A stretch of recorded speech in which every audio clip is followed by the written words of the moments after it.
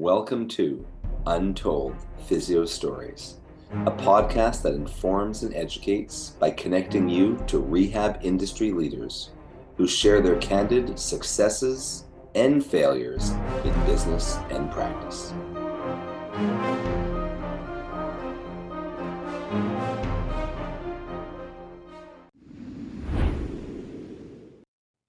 Welcome back to Untold Physio Stories, season, I don't know, 8 or 9, 10, I something think. like that. I'm Dr. E with Modern Manual Therapy, Updoc Media, Edge Mobility System, and my host, as always, Jason Shane from Shane Physiotherapy. And Jason has a story for us today, and I think I might have something to add. So tell us your story, Jason. So this is one of the stories of the cases where I ended up calling a friend, and that friend is Urson, because I had an unusual case.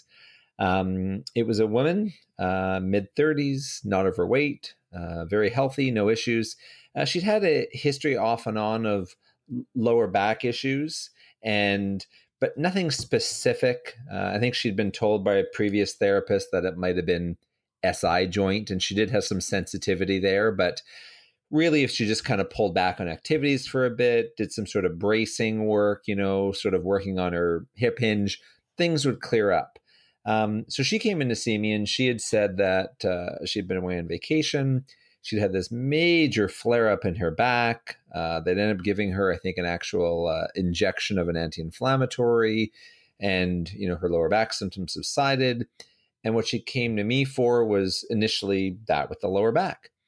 And she was doing pretty well. We, got her back to moving, modified her exercise program.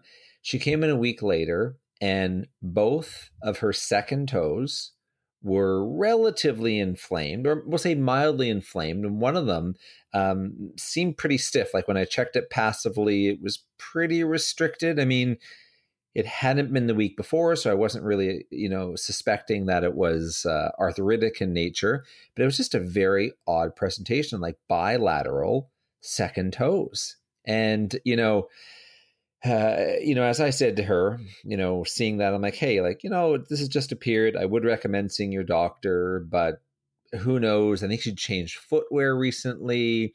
But I called you about it. So I called Urson about it. And I said, have you ever seen anything like this? Do you remember that conversation?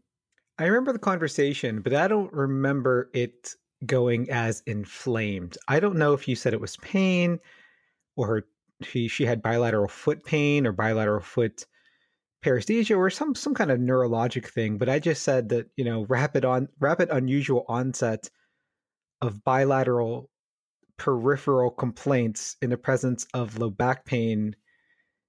It just doesn't sound normal. And of course, if you've thought it doesn't sound normal and I think it doesn't sound normal, I just said, if she's already not responding to things, I think she should be checked out. Exactly. That's exact. Good. You know what? Not either you have a really good memory, Urson, or your consistency is appreciated, because that's what I recall you saying to me as well when we had that conversation. Right. And I think I remember asking you, does she have clonus or any of those things too? Because I was thinking, I don't remember just thinking inflammation. I remember thinking it was unusual and it was a bilateral foot issue in the presence of low back pain. So I remember thinking, does she have clonus or any lower motor neuron issues? And it's funny you say that, because I hadn't checked that. She's a very intelligent woman, and I think I wasn't really suspecting anything like that day one, and I also didn't want to scare her too much at that first appointment, but I also wasn't expecting anything that serious that first appointment. So she came back and saw me the week later, and I really stressed her, saying, you know what? I've consulted with someone as well who has far more experience than myself. He hasn't seen this. And you know what? I really feel you should go back and see your GP. And I really pushed her to, because she was resistant, I think, to go, because, like I said, young, healthy, couple toes didn't seem like that big a deal, I think. But she did go, and she found out that it was arthritic. I think she'd had the test for arthritis, where I think it's the gene like HLA-B27, which, indicates it could be arthritic. I think she'd had an ultrasound, believe it or not, done of the toes, I think showed it. And one thing she said to me was she was very thankful that I pushed her to go see her primary care physician. And, I think, it's kind of, I think we've done this before. We've had a podcast with this title of trusting your gut, and obviously, yes, evidence as well. I mean, we're big on evidence, but if it's just something you haven't seen before, an odd presentation, doesn't respond like you think, a normal musculoskeletal thing. So it turned out to be arthritic in nature. And, I think from the time I saw her to the time she saw her GP was probably within a couple weeks. And unfortunately it wasn't anything like cancer or tumor or anything like that. But I just thought it was important to say, because if you have, whether you have months of experience or years of experience, if something pops out that just seems different than the normal presentation, I feel very comfortable now. And I'm, 6 years out of just saying, you know what, go see your primary care physician. The downside is that it's nothing. They go, they have to spend a little time, but the upside is it could possibly catch something more serious. And that's my thoughts on the story. I don't know if you have any, I'm sure you have some other ones to add as well. Yeah, I remember, now that you say inflamed, because when a patient says inflamed, they just always think, oh, it's painful, or I have a spasm. And by spasm, it always means something different to a clinician than it does to a patient. So, exactly. So now that you're saying inflamed, are you saying that they were actually swollen? What? One was mild to moderate, one was mild to moderate. It wasn't painful the first time. I checked, all the joints of the toe, the interphalangeal joints and the actual MTP joint, and, they could move passively. There was no pain with sort of, traction or with compression, I thought maybe she was, I remember this now. I remember I said to you, she has, her second toe is larger than her first toe. So maybe, have you ever seen that be an issue? Remember we talked about that? What's the term for it? Second toe longer than first toe. And you said to me, is that ever really an issue? Do you remember? Right. Remember because I have that too. Yeah, so do I. I forget, it's some sort of, there's a name for it, and whoever came up with it, I think it's named after a person, and it's so insignificant because I don't really like things that are named after people. But yeah, is that an issue? But if it's actually larger, not lengthwise, but if it's larger actually girthwise or circumferentially, I think that's probably an issue. Yeah, and I think that I think I remember learning in anatomy. I think I remember Morton's toe. That's what it's called. Oh, right. Yeah, boy, that guy is some sort of foot expert, right? I know Morton's neuroma, Morton's toe. He must have been a podiatrist or something. We're showing our ignorance, obviously. I'm sure someone's going to add to that. But I remember learning in anatomy, they said that I think functionally it is more efficient to have one's first toe or big toe to be longer, like just the way, we kind of roll off. But there's, I don't know what percentage of the population has the second toe, but it's substantial, I think. Yeah, I would think it is too. I think it's more than 5%. It seems like it's rather common.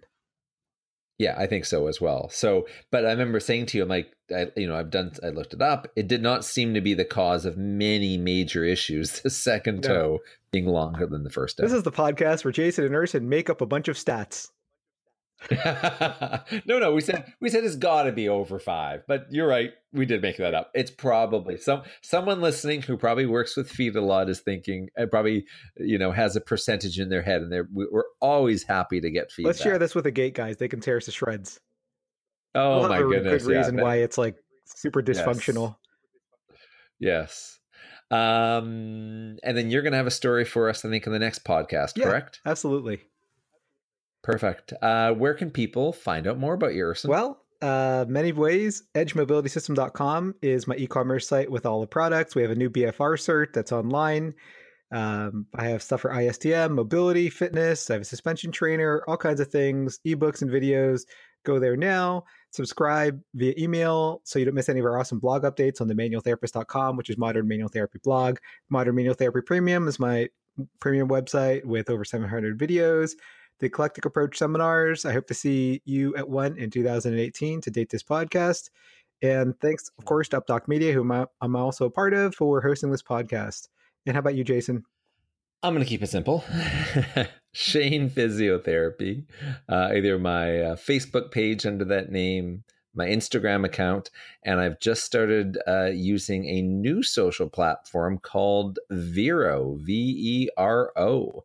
And I'd read an article about them. They grew from, I think, 300,000 subscribers to 3 million subscribers in 1 week. So they're growing quite quickly, and they put things in chronological order, so they don't hide things in news feeds. So chronological order? It doesn't make any sense. It seems like it's some sort of feed. I know, and there's no advertising. Anyways, we have no affiliation with them, but it's something that I'm starting to experiment with. So we'll see how that goes. What's old is new. What's old is new. Good chatting today, All right, see you, Erson. Jason.